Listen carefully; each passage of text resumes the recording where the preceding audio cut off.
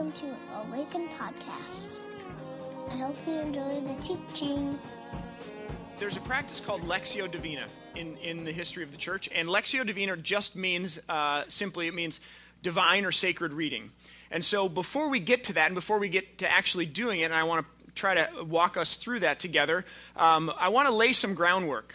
I'm a theology nerd. Some of you know me. Some of you might not know me. I'll just tell you that I love theology, and I geek out about it. People ask me, like, what have you been reading lately? And I'm always hesitant to say, like, Dietrich Bonhoeffer's biography. I'm a nerd, theology nerd. So, and here's why I want to lay some groundwork here, because if we don't understand what it is we're doing with the Scriptures and what we're working with the Scriptures, I think what we run the risk of having is just a reading of a 2,000-year-old text, a collection of stories and interesting things, okay?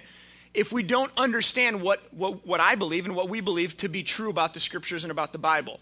It could very possibly be that we just read this book that's really old and has some weird, bizarre stuff in it.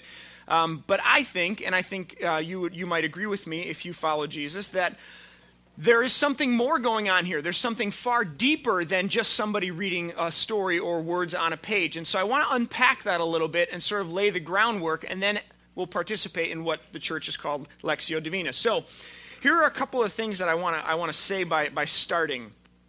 By show of hands, when I say the Word of God, how many of you equate that to the Scriptures, to the Bible? The Word of God, just by show of hands, okay? Many of us, I would say the majority of us in the room. If you had asked me this question maybe 10 years ago and you'd said, what is the Word of God? I would have said, well, it's the Bible.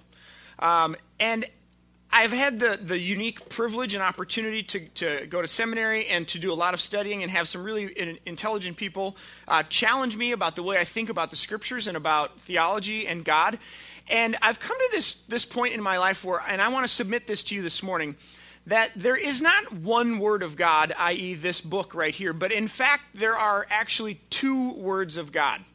Now, before you string me out on the heretic's ledge, I want to invite you to go to the Gospel of John chapter 1. So go ahead and turn it if you have a Bible or on your phone, go to John chapter 1. And I think if we read the Scriptures and listen to what the Scriptures are saying about the Word of God, we begin to see that there's something else going on here, and I've missed it all this time, and yet it's right here in front of us. John, in the beginning of his gospel, says this: "In the beginning was the Word, and the Word was with God, and the Word was God. He was with God in the beginning. Through him all things were made. Without him nothing was made that has been made. In him was life, and that life was the light of all mankind." Now skip down to verse 14. "The Word," same word that's used here, "the Word became flesh and made his dwelling among us. We have seen his glory, the glory of the one and only Son who came from the Father, full of grace and truth." So who does John refer to as the Word? Is it the Scriptures? It's Jesus, right?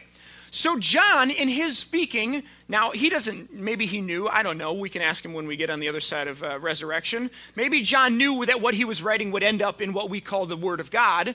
But when John was writing, he says, "In the beginning was the Word, and the Word was with God." And he's referring to Jesus. So I want to submit to you this morning that there are, in fact, two words of God. This is that's a crown right there. That's a crown. That there are two words of God, and this is the Bible. Two different words of God that the Scriptures speak of, or that we've come to know, and that one of them is Jesus, the Word of God that John talks about, and the other is this one that, of course, we have in front of us. Now, there's a question that I think is important to ask at this point, and the question is, what is the relationship between the two words of God? What's the relationship between Jesus, the incarnated, made flesh Word of God, and the Scriptures? Do they hold each other's hands? Are they like symbiotic? Are they on the same level? Are they kind of working in tandem? Or is one of them primary and one of them secondary? Is one of them maybe fuller? Or I think that's a question that we should probably ask at this point. And I want to say that for me and for us at Awaken, we're starting with the assumption that, this is Jesus, crown, that the Word of God, the Scriptures, actually serve, support, come under the Word of God made flesh. Isn't that a terrible drawing? My wife's laughing over here, and she's like, that's bad. It's really bad. But here's the assumption that I start with. The Bible, the Scriptures, serves the incarnated Word of Christ, the incarnated Word of God, the living Word of God, Jesus. So the Bible tells the story of God working in and through humanity, and in the story of humanity, and then revealing, when it kind of comes to its fullness, reveals Jesus. And what does Hebrews say about Jesus? It says that Jesus is the full representation of who God is. So when the disciples come to Jesus and they say, we want to see the Father, what does he say? Read your Bible. No, he doesn't. He says, if you've seen me, you've seen the Father. Which is to say that the fullest representation, the fullest revelation of God that we have is Jesus.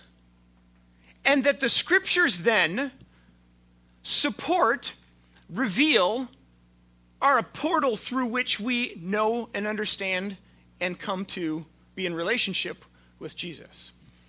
So I want to start by saying, as we talk about Lectio Divina and this reading, this sacred reading of the text, I want to make sure that we understand how we're appropriating and how we're approaching the text. Because I think that there has been maybe an error in the past, and I think I've at times in my life where the Bible becomes this thing, and it's like up here, and it almost becomes this, have you ever heard the word bibliolatry? Where we worship the Bible. Now, don't hear me wrong. I'm not saying that the Bible isn't important. I'm not saying that the Bible isn't the Word of God. I'm not saying that the Bible isn't authoritative for the church. What I am saying is that what we're after, what we're in relationship with, is not the Bible, but the living God revealed to us in the Scriptures. Does that make sense? And so what we're hoping for, and this is good Luther here, what we're hoping for is that the God of the Bible, the living God, Jesus, would come up out of the pages of the Bible and encounter us. So when we talk about something like Lectio Divina, why it's so powerful and why it's so important and why it's been something that the church has been doing for years and years, thousands and thousands of years, is that the Scriptures become a way by which God reveals himself to us. It's as if this is a portal through which we encounter the living God. But the living God, Jesus, is what we're after. So when we read this text, what we're hoping for is something supernatural, something divine, something spiritual, that God might actually reveal God's self to us through, and I think we have a good authority and belief that God will do that through the Scriptures, because God has promised to do that through the Scriptures. If this is true, and what we're after is the living God of the Bible, through which the Bible tells the story of and reveals us, this leads us to a place where we are absolutely and totally and utterly dependent on the Spirit of God. Right? If we know that the God exists in Father, Son, and Spirit, the Spirit of God illuminates what we're reading. The Spirit of God speaks, the Spirit of God initiates, the Spirit of God makes sense for us what we're reading in Scripture, right? It says that the gospel is foolishness to the world. So what's being said in here, what's being talked about in here, what God is saying is foolishness to the people who are listening, unless the Spirit of God makes it make sense to us. So not only do I want to talk about this relationship between Jesus and the Scriptures, but I want to start by saying that if Lectio Divina is at all important, if it's at all relevant, if it's to be meaningful at all in our lives, we are dependent on the Spirit of God. So we start with this assumption, right? This is kind of back to what your question, Lane. We start with this assumption when we come to this text that the Spirit of God is at work, that the Spirit of God is revealing who and what Jesus is and did, and that through the Scriptures that that's actually possible. So, Lectio Divina, in case you're a history buff or interested in history, there's a guy named Saint Benedict who was alive in like the late 400s, early 500s, and he was a monk, and he wrote an order or started this order of other monks that's still around to this day. There are Benedictine monks. If you go looking for them, you can find them. And this order was based on three things: prayer, work, and Lectio Divina, sacred reading. So their whole life, every single day, every single week, every single month, every single year was founded on this rhythm of prayer and work and the scriptures being read. So here's what we're going to do today. I've picked a passage that will be read. We're going to have three different readers and three different voices that will read this passage. And we'll start with just a prayer of confession that we'll kind of all pray together. Then we'll have a time of silence. And then someone will read this text. And each time it's read, I'll give you just a prompt to kind of listen for something as the text is being read. And then when we kind of walk through this, this passage will be read, there'll be a time of silence. It'll be read again, and I'll prompt you, listen for this, then a time of silence. Third time, and then what we're going to do is just spend some time talking at our tables and sharing a little bit about what we experienced as we read it. So I'm going to need your involvement. I'm going to need your interaction. And as you do this, as you listen, remember, God wants to reveal God's self to us. And the scriptures are a means by which that happens. And so as we read this, as we listen to it, what we're after is an encounter with the living God. And it's my firm belief and conviction that through the scriptures, as they're read, as we listen to them, as we hear them together, that God wants to reveal, God wants to speak. And I think that he will. So I'm going to ask those of you that are reading, I think Max and Becca, if you guys want to just come on down here towards the front, and we'll start.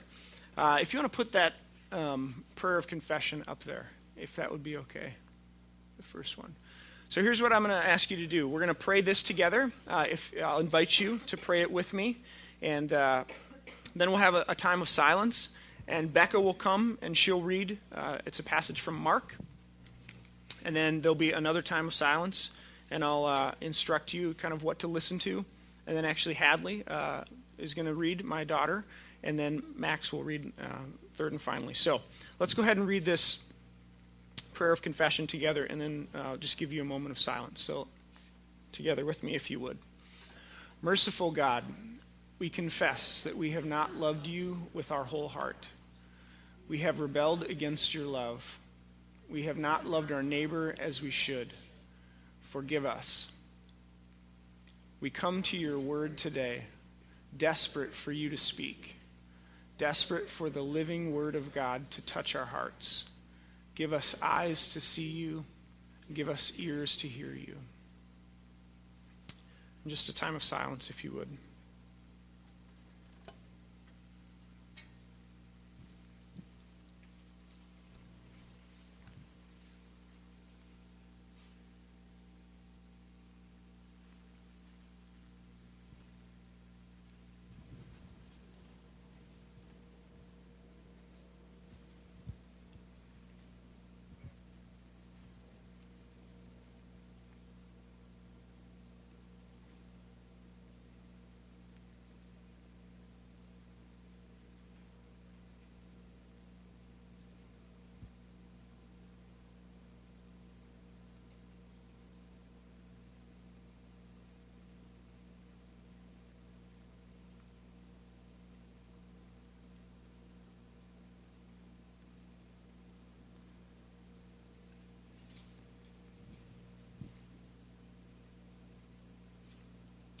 Now, as Becca reads this first time, listen for a word or a concept or an idea that strikes you.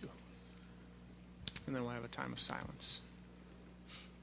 Jesus said to them, "Come away with me. Let us go alone to a quiet place and rest for a while." Many people were coming and going. They could not even eat.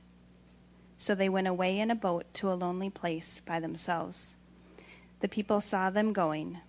Many people knew them. The people ran from all the towns. and got there ahead of them. When the boat got there, Jesus saw the many people. He was very sorry for them, because they were like a sheep with no one to care for them.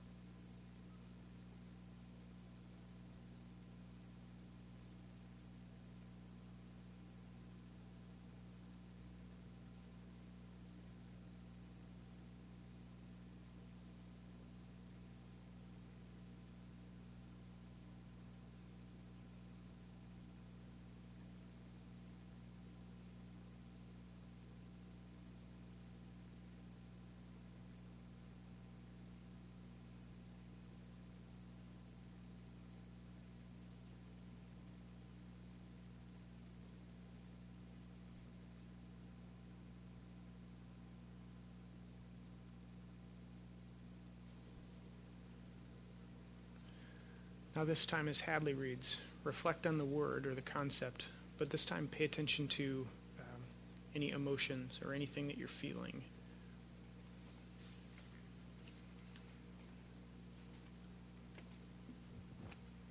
Jesus said to them, "Come away with me. Let us go alone to a quiet place and rest for a while." Many people were coming and going. They could not even eat, so they went away in a boat to a lonely place by themselves. The people saw them going. Many people knew them. The people ran from all the towns and got there ahead of them. When the boat got there, Jesus saw the many people. He was very sorry for them, because they were like sheep with no one to care for them.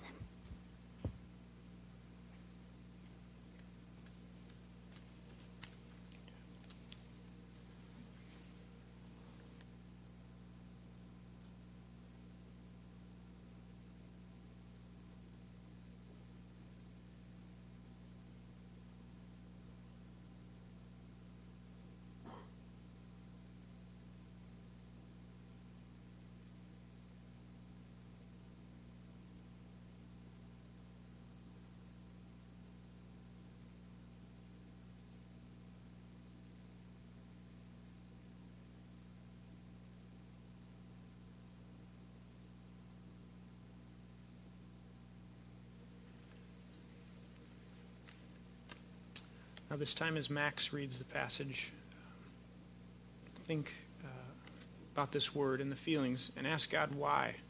Why this word, why this concept, or why these feelings were evoked. Jesus said to them, "Come away with me.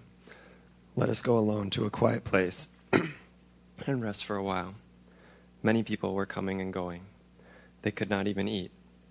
So they went away in a boat to a lonely place by themselves. The people saw them going. Many people knew them. The people ran from all the towns and got there ahead of them. When the boat got there, Jesus saw the many people. He was very sorry for them, because they were like sheep with no one to care for them.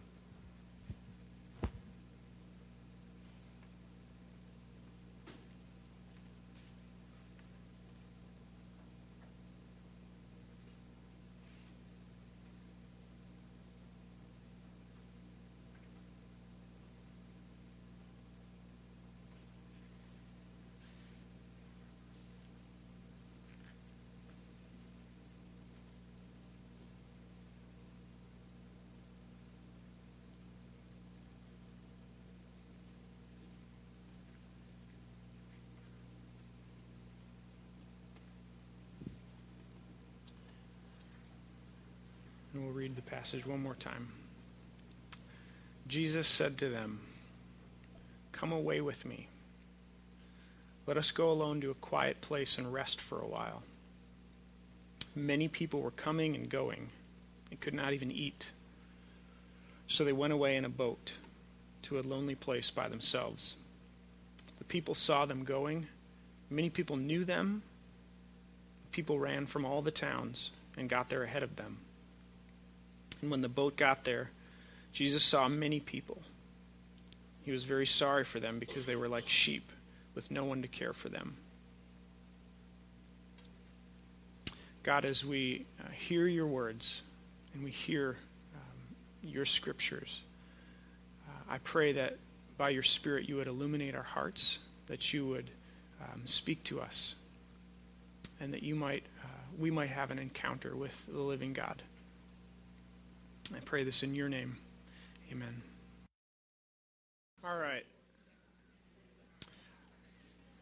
I'm going to ask the worship team to come up. We're going to close with one song, and as they do, here's the invitation I want to extend to you this week.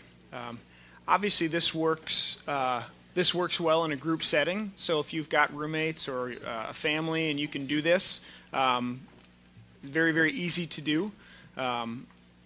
If not, what I did this week was just recorded 7 different passages from various portions of the scriptures. And if you have access to the internet, you can go to our website. There's a media player there. And so here's how it could possibly work for you. To just play, it'll be Monday, Lectio Divina in the media player, or Tuesday. If you subscribe to the podcast, it'll show up in the podcast. So if you have it on your phone or your computer or whatever, and just play that.